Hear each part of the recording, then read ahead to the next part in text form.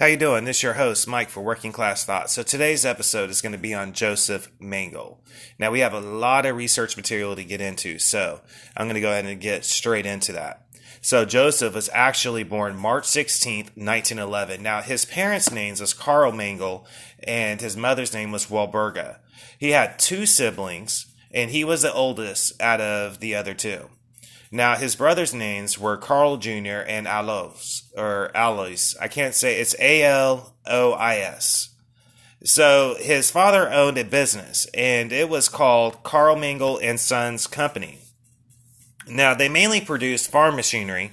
Now, as far as Joseph goes, he was known to do very well academically in school. He had a massive interest in the musics, arts, and skiing. He graduated high school in April of 1930. Naturally, Joseph went to Munich, Munich at the time was really renowned for their area of studies and academics. So that's where he decided to go to school at, naturally, was Munich, where he studied philosophy. And at that time, the school was actually the headquarters of the Nazi Party, which is where it was located at. Actually, it was 1931 when he joined the Stahlhelm Bund der Frontsoldaten. This was a paramilitary organization.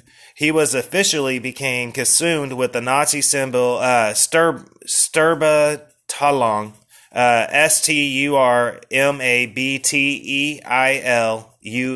Sorry about the punctuation. I don't speak German that well, so. The Storm Detachment SA in 1934.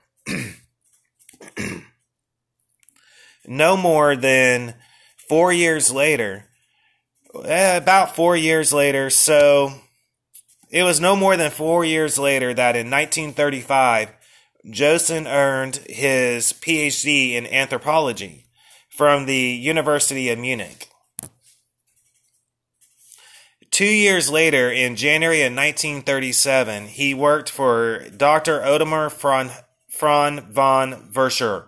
Now, I want you to keep in mind that Dr. Otmar will come up, or Otmar, will come up quite a bit in this podcast.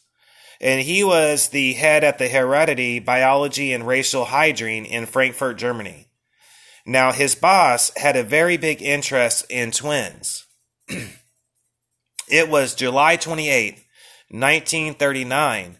Joseph married Irene Schonbein, Schonbein.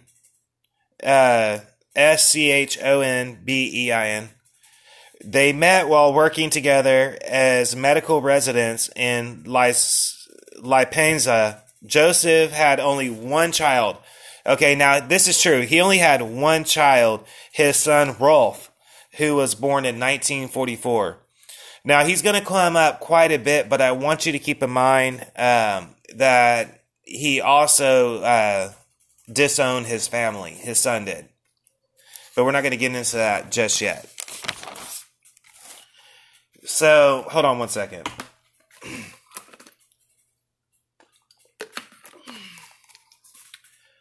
So, to understand Joseph Mengele and how he did so well within the Nazi Party, you have to understand that the ideology of Nazism, they brought elements of both anti-Semitism and racial hygiene and eugenics.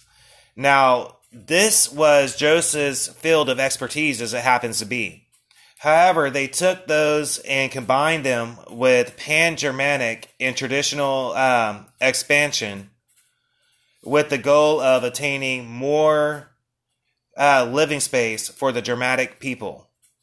Now, Joseph joined the Nazi Party in 1937 officially, and the SS Protection Squadron in 1938.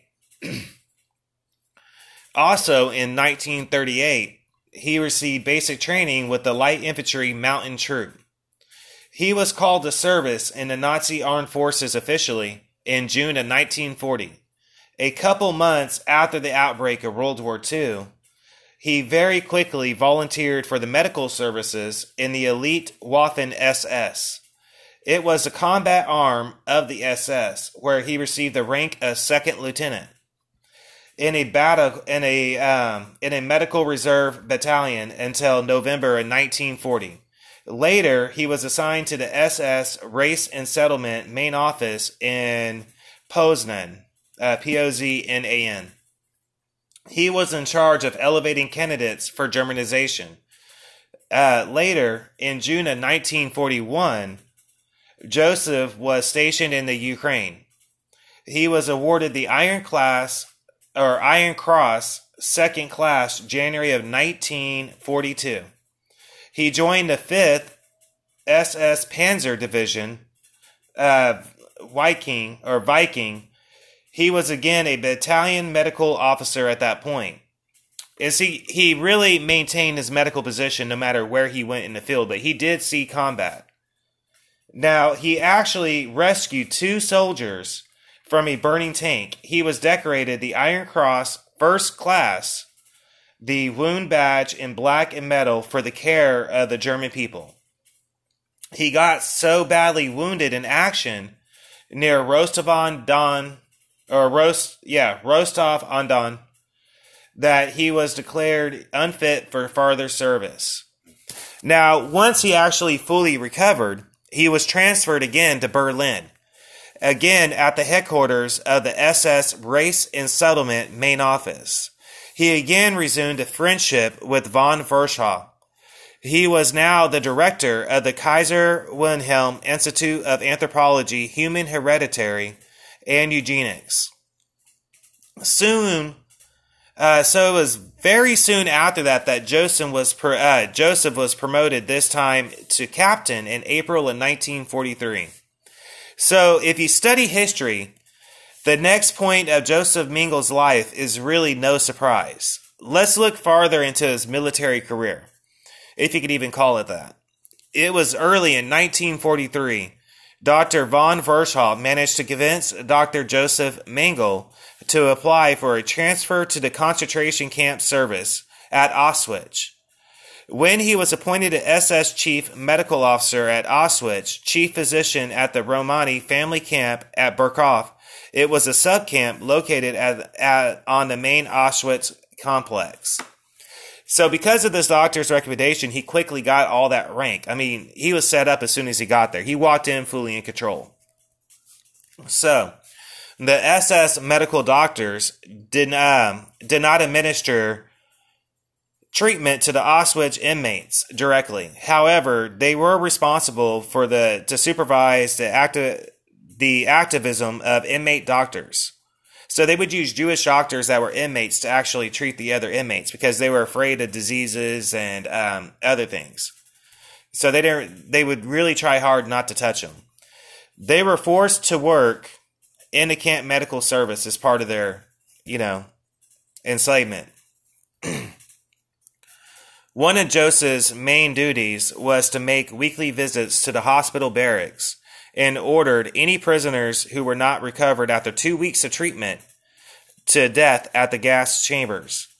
Joseph also had to carry out a task that he chose to perform even when he was not assigned to do so, in hopes of finding subjects for his experiments. So really quick, I want to point out what the research material is actually stating at this point is that Joseph took great pride in the selection process, while other doctors even testified that they did not enjoy the task of selecting people to go to the gas chambers or to perform work duties, and on top of that, to select what they were medically capable of working before going to the gas chambers. Joseph was known to actually whistle a tune while selecting them. All right, so we're going to keep moving forward. He really was focused on finding twins, however. This never left this principle.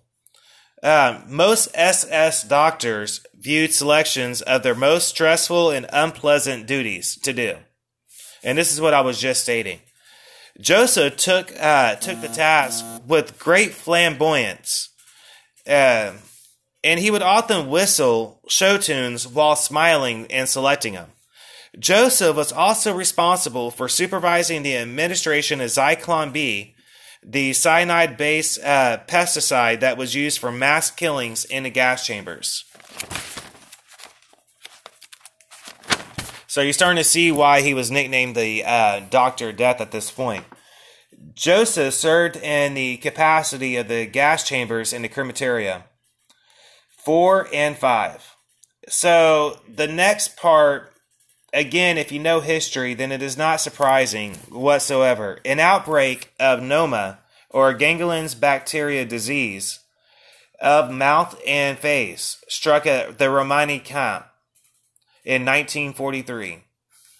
Joseph launched a study to determine the cause of the outbreak immediately. He had a Jewish doctor named Dr. Berthold Epstein, a Jewish pediatrician and professor at the Prague University. The two doctors decided to isolate the separate barracks, and several affected children were killed so that their preserved heads and organs could be sent back to the SS Medical Academy in Graz and other facilities for study. In fact, the research was ongoing when the Romani camp was liquidated and its remaining people killed in 1944. So a typhus epidemic happened in the women's camp. Joseph carried out one block of 600 Jewish women, and he sent them to their deaths immediately to the gas chambers. Later, he ordered their buildings cleaned and disinfected all occupants that he decided not to send to the gas chambers and the neighboring blocks, meaning everybody else in a block radius that was in buildings, were violently bathed, some bleeding from being scrubbed so hard, deloused a chemical bath at the same time, and then they were given new clothes before being moved into the cleaner block. Now, when I'm saying this, I want you to keep in mind and picture the scrubbing.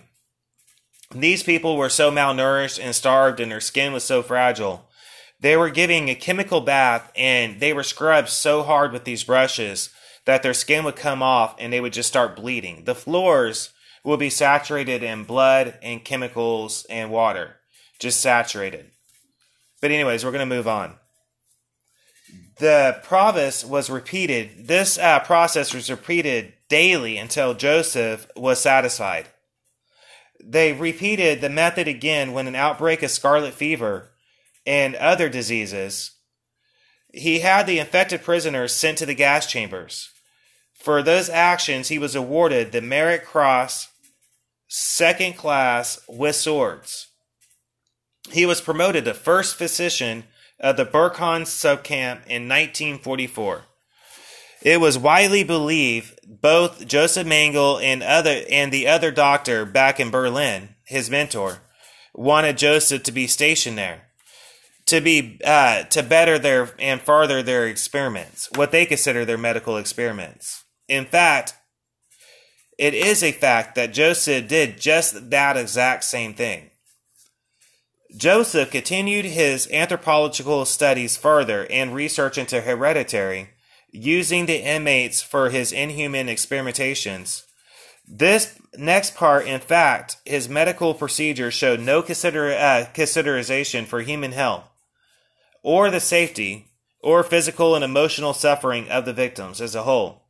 He focused greatly on sets of twins of children, or twins in general, and people with heterochromy, heterochmai, iridum, or eyes of two different colors, in layman terms. Dwarfs and other people with physical abnormalities. The twin research was really vital to Joseph Mengele. It was part of the Nazi. It was part of the Nazi premises of the superiority of the Aryan race. Now, it was also reported that the twin studies may also have been greatly motivated by an intention to increase the reproduction rate of the German race by improving the chances of racially desirable people having twins. Joseph's research subjects were better fed, and better housed than the other prisoners. He would temporarily spare them from execution from the gas chambers. In fact, he established a kindergarten and children's school who were the subjects of his experiments. However, as well as the preschool children as well, from the Romani camp, which was another word for gypsy camp. They had better living areas, better food, better treatment, and even had a playground installed. Joseph would offer the kids candy and other sweets and cake, telling them to call him Uncle Mengele, while at the same time being personally responsible for their deaths and an unknown number of victims who he killed. Who he killed with lethal injections, shootings, beatings, and his own deadly experiments while watching them played out.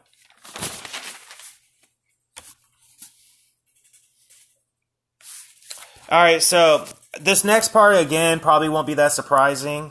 Even when one former Auschwitz Jewish doctor said he was capable of being very kind to the children, only to have them start to like him, to bring them sweets, really to think of all the small details in their daily lives that a child would like somebody to pay attention to, and do all those things that most people would really admire in a person.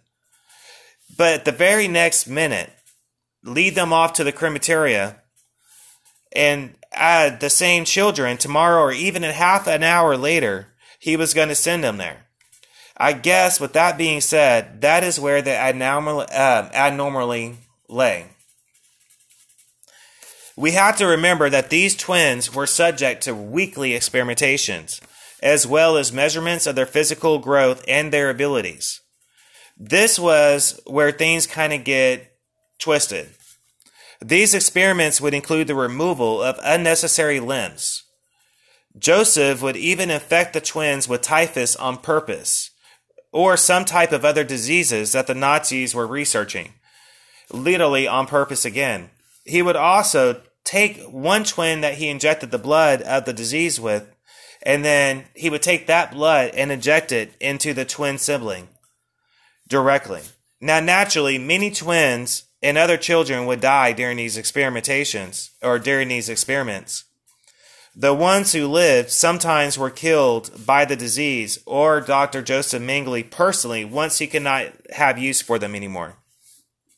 Now, Nigel also recalled one day Joseph personally killed 14 twins by injecting their hearts with chloroform.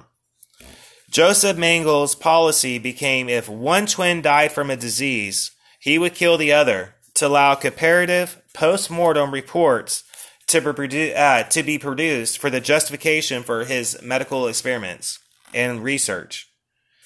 Joseph's eye experiments were frankly just insane. He would try to change the twins' eye color by injecting chemicals directly into them while they were still alive and fully awake. This is where you get that famous picture of the tape being put up and down.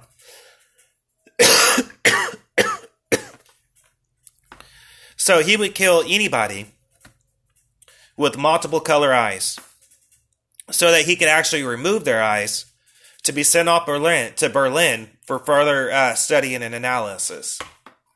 Sorry, hold on 1 minute.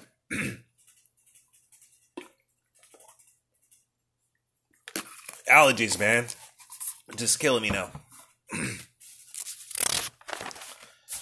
Alright, so now Joseph's other accession, and this one I found kind of interesting, was dwarfs and other people with physical abnormalities, including measurements, taking blood, extracting their teeth, again, while they were alive, and treatment with drugs that they did not necessarily need to see the effects on them, and as well as unnecessary x-rays.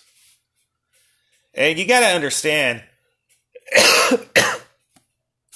when I say unnecessary, he was sending for multiple x-rays back to back without stopping. And you can do the math on that one. Radiation is what it has to do with. So many of his victims were sent to the gas chambers in about 2 weeks or so of starting medical experiments. Their skeletons were actually removed and sent to Berlin for further studies. Joseph Mengele would seek out pregnant women on purpose so he would perform experiments before making them go into the gas chambers.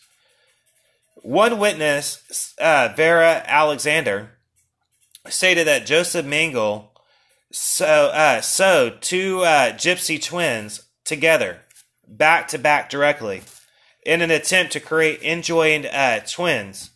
Both the twins died of gangrene after about several days of suffering. So, towards the end, twins really were getting out of hand. His research on it. So Joseph Mengele, along with several other so towards the end, things in Auschwitz was taking a dark path. The Russians were starting to move in, better known as the Red Army, to liberate Auschwitz. So Joseph Mengele, along with several other Auschwitz doctors, Joseph Mengele himself transferred to Gross-Rosen concentration camp in Lower Silesia, Silesia.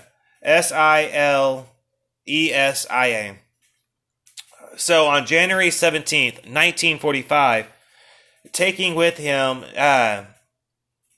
not one but two boxes of specimens and records of his experiments in Auschwitz.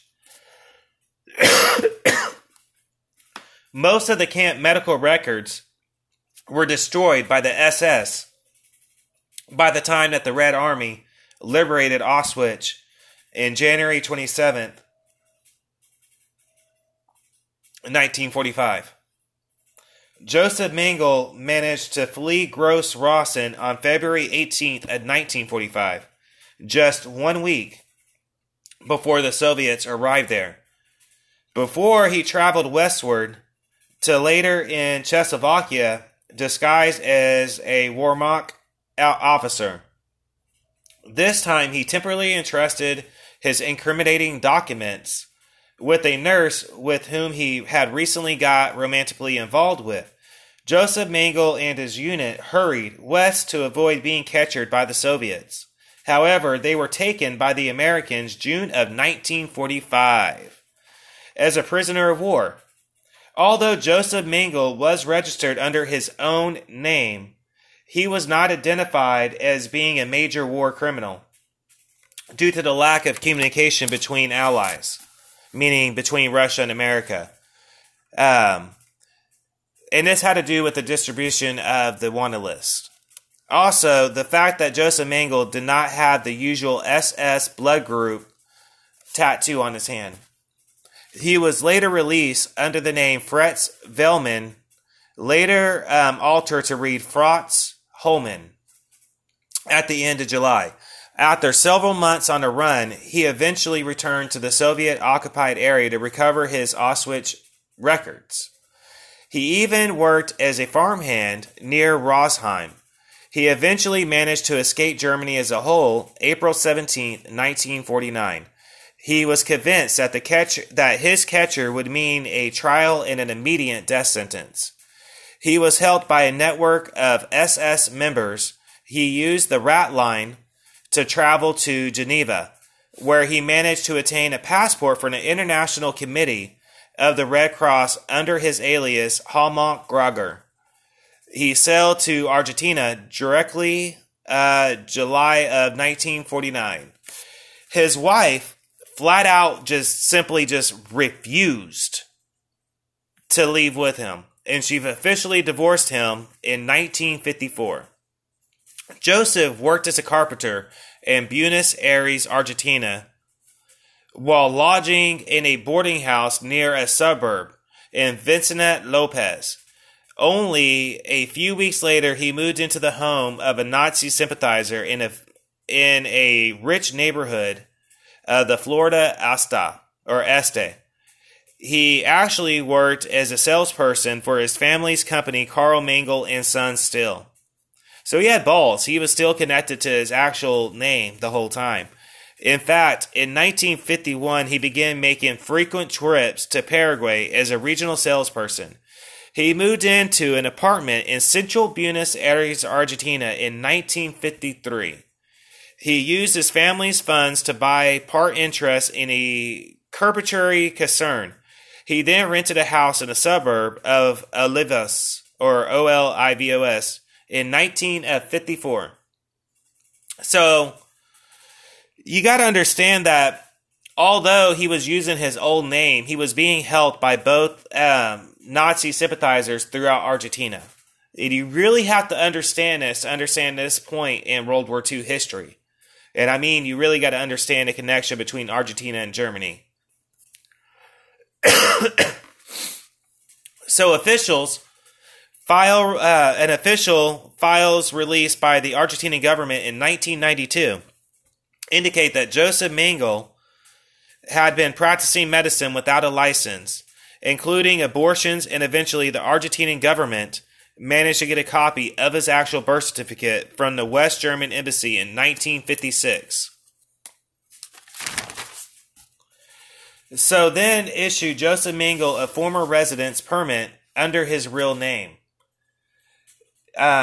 He then attains a West German passport and he leaves to Europe. He meets his son Wolf for the first time, but his son Wolf was told that Joseph Mengele was his uncle, Franz. He went on a ski trip actually to Switzerland with his ex-sister-in-law.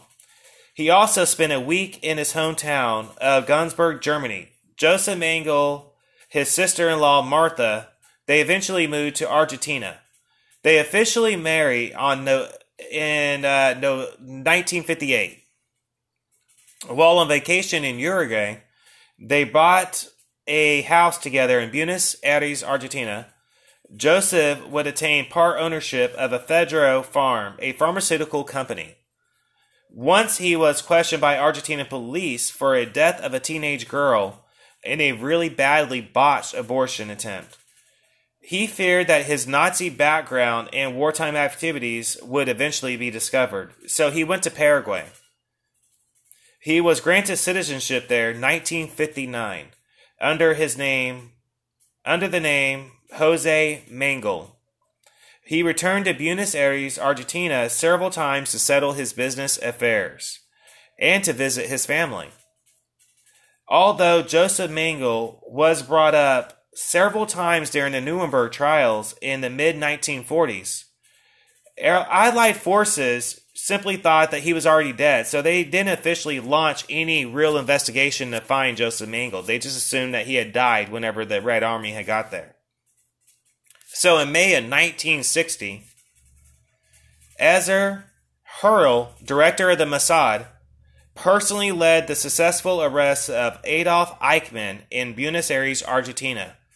He was hoping to track down Joseph Mengele directly. Eventually, he abandoned his search. Naturally, Joseph contacted Nazi supervisor Wolfgang Gerhag, who helped Joseph go over the border directly, and hid him on his farm. Mengele bought the farm for the family helping him. So the farm basically wasn't this families that were sympathetic to the Nazis.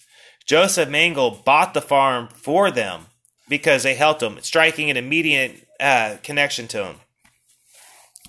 So, 1969, Joseph Mengele and Stoppers purchased a farmhouse in Capiz with Joseph as half owner himself. Joseph Mengele's health, he really started to grow really bad and since 1972. So he officially suffered a stroke in 1976 and because he had high blood pressure and he had an ear infection that affected his balance. So February 7th, 1979, he suffered a stroke while swimming and he drowned. Joseph Mengele was buried under the fake name he had been using, Wolfgang Gerhag. Some other names that he was known to use during this time was Dr. Frostad Rondon, Senior Josie Alvarez Aspusu. Later, in an ironic twist, I find this next part an ironic twist because you got to remember that Joseph Mengele was experimenting on people and removing their skeletons back in the day. Remember that? Well, goes around, comes around, so they say. 1992, DNA testing confirmed that Joseph Mengele's identity, but the family members of Mengele's flat out refused requests from Brazilian officials to return Joseph Mengele's remains to Germany. So his skeleton eventually was removed, and it's stored at Sao Paulo Institute for Forensic Medicine, where they use it as an educational tool for forensic medical courses at the medical school in the University at Sao Paulo. All right, so I hope I have time to do a little bit of free thought here. That was a lot of research material. Now, when you look at Joseph Mengele as a whole, you have to look at somebody who was obsessed with medical experimentations. This man brutally massacred thousands of children. And I mean thousands of children. And he managed to escape through his wealth gained on the Nazi Party during wartime activities to Argentina. And a part of the research material that wasn't stated is it's rumored that on top of that, whenever he was experimenting, that he was constantly working without a medical license throughout Argentina and other areas that he can manage to get to. There was a mass number of Nazi sympathizers all over Argentina that helped the rat line with high-ranking Nazi officials and would set them up with houses over time. But I want to retract back farther. Joseph Mengele was twisted in the head, I believe, from a very young start. Once he got a taste of blood during wartime. Hold on one second. Once he got a taste of action during wartime, I believe that it made him very, very cold. Even more colder than what he already was, because I believe he was already mentally messed up in the head from Jump Street. I believe one would have to be able to do the things that the Nazi Party actually did. As far as the medical experimentations go, these weren't medical experiments. These were torture experiments. People were used as guinea pigs. The Nazi Party would do things such as dump bodies in freezing water, sub-zero water. You're talking multiple sub-degrees down. Down there forming ice around their inmates to see what would happen if a German Nazi pilot would fall during a crash over like Antarctica or Alaska or somewhere like that. So although they called it medical experiments, it was just mass genocide and murder. That's just the brutal, cold, honest truth about it. And you could try to wipe it away if you want to. But it will never, the stain of it will never go away. There was pictures of people standing in front of mountains of clothes, mountains of shoes, mountains of bodies, just piled mountains high. You're talking just gigantic hillsides, just of bodies piled everywhere. Wheelbarrows full of nothing but teeth. Whole rooms packed of nothing but people's hair. Every bit of these inmates that weren't burnt up in the crematoria were utilized in the Nazi wartime efforts, especially during the end because they were getting desperate for material. So nobody was spared. Joseph Mengele took very, very much from Jump Street, like the research material stated. While other doctors didn't necessarily enjoy the task that they had to do at Auschwitz, Dr. Mengele did. In fact, it was widely known that Dr. Joseph Mengele would actually play the accordion, musical instruments, while having picnics while the people that he sent off to the crematoria.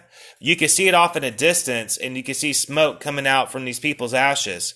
And he would just have a picnic with other people at Auschwitz, like everyday life. So at Auschwitz, you had the inmate compound area, the concentration camp, and you also had a whole nother area that was like a little village that the Nazi officers and soldiers and stuff like that would actually live at. These people, although a lot of Nazis were known to not want to touch the Jews or gypsies or LGBT as we call it nowadays. Back then, they just said gay. All of those people weren't spared. Joseph Mengele was killing children, infants, pregnant women, disabled people, Jews, gypsies, anybody that the Nazis locked up, and gays and everything. I'm talking like Nazi soldiers were known to brutally massacre, especially men that were that swung that way. Joseph Mengele took great pride in it. Often Joseph Mengele would do things like pull out his side revolver and have a line of children and shoot them directly in the head. As the research material stated, if these children were found to have something that Joseph Mengele wanted to study, in his words, if their body had something that he wanted to study, he would just shoot them in the head instead of sending them to the gas chamber so that they could immediately perform an autopsy to remove every bit of body part that they could utilize for medical experiments or that he wanted to further study. So in a twisted sense, he did feel like he was a doctor. His son actually went on record stating that he disowned his whole family because the whole family was sympathetic towards a Nazi cause and would say that Joseph Mengele was a hero and that he was doing everything he could to maintain the German people's health, no matter what the task had to do, and that he was a wartime hero. And his son, Wolf, said that he simply could not take it. He just could not take it. And he disowned his whole family. In fact, Wolf is actively doing seminars right now to where he's speaking about the atrocities that happened at Auschwitz. He said that he's worried that so many people are going back to that type of ideology. You're starting to see people swing back towards socialism. And that's exactly what he was talking about. Most people that were alive during the Cold War, most people that were alive during World War II, that lived through all these scares of the Nazis, the Soviets, the Chinese army, the, Vietnamese, all of it, the socialism and communism. People that grew up during that time period have a fear, a healthy fear, because they know what the governments that had control of these type of people were able to do. We have to keep that in mind. People, like he said, like Wolf said in this documentary, history will repeat itself if people forget what happened. He said because people are starting to go back towards that way of thinking. So, and that's my school of thought on it, quite honestly, is I'm seeing a re-emergence of it all. But I don't want to get into that right now. I'm going to keep it on Joseph Mengele as a whole. So while he was on the run, so we covered a little bit about, no, let me back up. So the pregnant women that he would actually experiment on, he would also inject them with chemicals. He would inject them with what he deemed medical chemicals to help in the chances of making a twin. And if the pregnant woman was actually born or actually gave birth to twins, quite often they were treated quite well up until birth. And then they would take the twins, and then the pregnant woman's body parts would be taken, or she would be sent off to the gas chamber. So we can't forget the concentration camps. I find it disturbing as there's such a large number of people that forgot about the Holocaust, that do not even consciously think about it anymore whatsoever. They don't think about the horrific crimes that happened in World War II. Both from the German people and the Russian people and the Italian people and the Japanese people and the blah, blah, blah, blah. We could go on and on like that, but let's not do that. This is during World War II, during the 40s, when communism and socialism was at full swing. And a lot of people seem to be forgetting about what life was like back then. Now, me personally, I didn't live back then, but I am a history buff, so I'm very aware of what these people are saying when they're saying that they're giving these seminars to try to remind people of the atrocities of what happened. I fully understand what they're saying, because I do think that a lot of people are forgetting. I don't want to give out the estimate. I'm going to include it in the slideshow. I don't want to give out the estimate, but it is an alarming number of students that were surveyed that have no memory or no knowledge of the Holocaust and barely any knowledge about World War II whatsoever. That is a very alarming thing. And that's more political, so I don't want to get into that in this episode. I might touch bases on the educational system and direction that it's gone from, whatever. I haven't fully decided on that because I got a lot of other stuff that I'm going to try to get through. Joseph Mengele, I wanted to tackle this subject because Dr. Death was one of the worst criminals, in my opinion, in war history, or in world history, period. Because Joseph Mengele would keep his patients alive while amputating their limbs, while injecting chemicals into their eyes, by pulling out their teeth while they're giving birth. He would do things like cut open their inner thighs completely, cut down say this is your thigh. He would cut down from the knee all the way up. And then he would fold it out like as if you're taking a pork loin. Like, if you've ever been involved in cooking, when you take a thick pork loin, or butterfly cut is what it's called, okay? He would butterfly cut it open and fold it over, okay? So these are just some of the things that they would do. They're horrific crimes. And I wanted to do an episode on World War II. I wanted to do somebody that was different. Everybody that talks about World War II, they always talk about Adolf Hitler. They always talk about Henry Himmler, the chicken farmer. You know what I mean? Very few people will talk about Joseph Mengele. Joseph Mengele and Heimlich Himmler, sorry about the punctuation just a second ago. Heimlich Himmler and Joseph Mengele together. Now Heimlich Himmler would have been Joseph Mengele's supervisor, his superior officer of the Waffen-SS. Now, granted, they were both equally twisted and insane people, but in my opinion, they were the two of the worst people in World War II history, because both of those individuals were very, very, very, very, very, very much responsible for the concentration camps, to be perfectly blunt.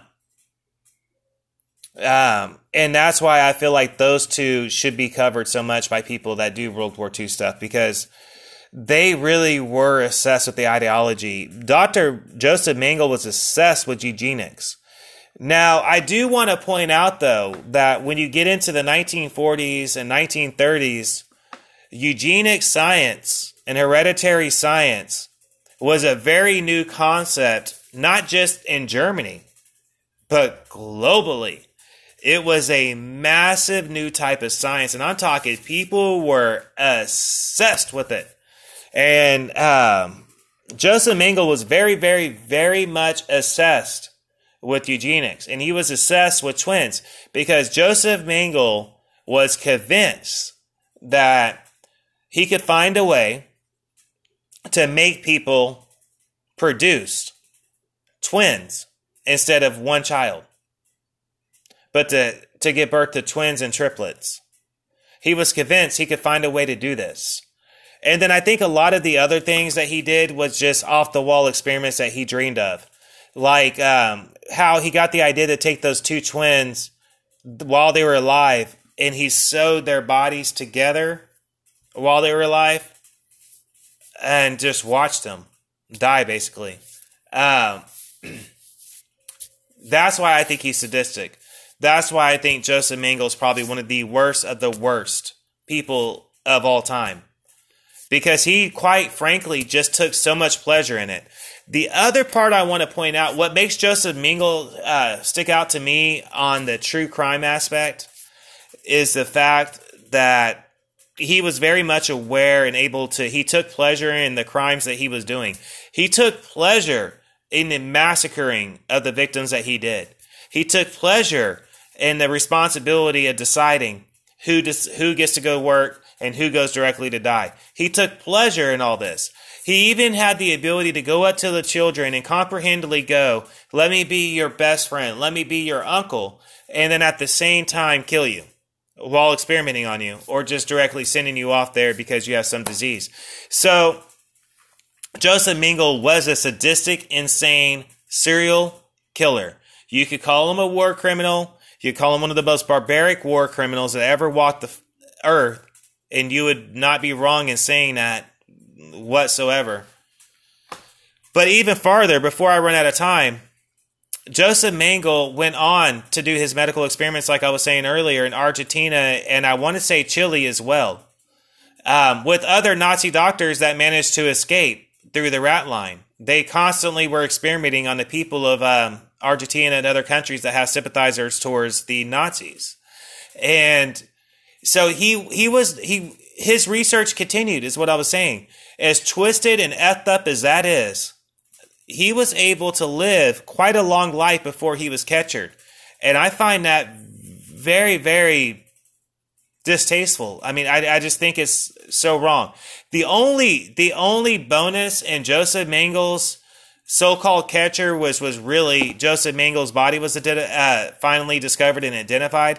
The only real justice that I feel like his victims got was the fact that Joseph Mengele was so afraid and so petrified of diseases and famine. He was so petrified of catching something from an un-German, from an inferior person. He was so petrified that I think the only justification that he got, the victims got, I should say, the only justification the victims of Joseph Mengele got was the fact that Joseph Mengele's skeleton, just like what he used to do, Joseph Mengele would order that these people's skeletons be removed. Sometimes while they're alive, from what I understand. I don't know how that would happen. I don't even know how that would work. I really don't. But anyways.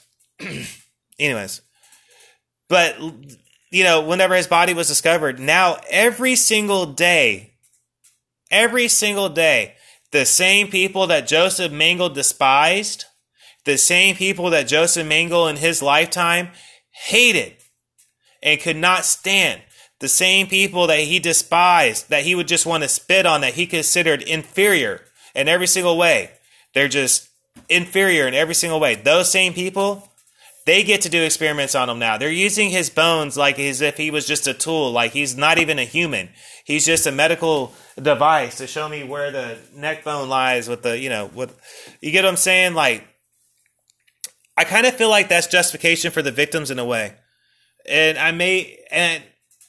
if I'm wrong, I apologize, but I do feel like that's justification in the victims in a way because he despised these people. You know what I mean? So I feel like he's just rolling around wherever he may be, wherever his spirit may be, and just agonizing over that. You know what I mean? All these years, he did all this work. He did all of this work. Now, granted, he was actually very intelligent. One Jewish doctor actually stated that if Joseph Mengele wasn't assessed with twins and wasn't assessed with his twisted research, meaning the murders and the war crimes, the experiments, the Jewish doctor stated that if Joseph Mengele wasn't assessed with his human experimentation projects, some of his medical research that he found while doing this could be considered valid medical research. That was from the words of a couple of other doctors that were interviewed for this one documentary I was watching while I was doing research for this episode. Even still, I believe Joseph Mengele was a serial killer. I think he was twisted. I think he was insane. I think Joseph Mengele showed no remorse his whole life. To be able to do all these atrocities that he did, and he was afraid of his death. I want you to keep that in mind, that Joseph Mengele probably did live in fear for the rest of his life. Joseph Mengele was so afraid of his life being taken for his war crimes that he probably did live a life of fear, although it was a life of wealth at the same time. That's the part I don't like. And I don't think any rational person can sit here and honestly say that after all the horrible effed up things that he did, I hope that he actually had a decent life. No, that's not what you say. That's not human instinct. I don't care who you are. The only way that you would actually say anything like that is if you really were okay with the stuff that the German people were doing during this time. And if you are, then, well, I don't know. But me personally, I just think he's fucked up for what he did. It was messed up what he did to these children. And I think that's even more the most messed up part to me about it was the amount of his victims that were actually children. Literally just children. So, with that said, this has been Mike for Working Class Thoughts, and this segment has been on Joseph Mengele. He's got some other nicknames like Dr. Death and Angel of Light and the Angel of Darkness. Now, I might do some future podcasts on World War II, but when I started looking into it and realized how many people have forgot the crimes that occurred during World War II, the atrocities that happened, and I saw how many people in the world were interviewed or surveyed and simply said, who gives an F? Who cares? Who cares? So what? That's why I decided to do this podcast, because I am somebody who, is cliche as it sounds, I believe that if history isn't properly taught, we're doomed to let history repeat itself again. We must remember history so that history does not repeat itself. And that's the reason why I wanted to do this podcast. That's the reason why. Joseph Mengele, his atrocities at Auschwitz, the atrocities at the other concentration camps throughout all of occupied Europe during that time, war crimes in general during this time period should not be forgotten. Let us not forget that although the Red Army in this story were the liberators of Auschwitz, because they were considered allies at this point, let us not forget that even during this time period, they were guilty of war crimes as well. They would do stuff like rape women, the same things, kill children. In fact, cannibalism. But that's going to be a podcast for another day. And that one might be coming sooner than what you might actually think, if you're still with me. So I got some different ideas I'm toying around with in my head about. But at any rate, this has been Joseph Mengele, a.k.a. Dr. Death, and Auschwitz. This has been Mike for Working Class Thoughts. Everybody stay tuned. We do have a slideshow coming your way. And I'm going to start work on a new episode. Everybody have a good day. All right?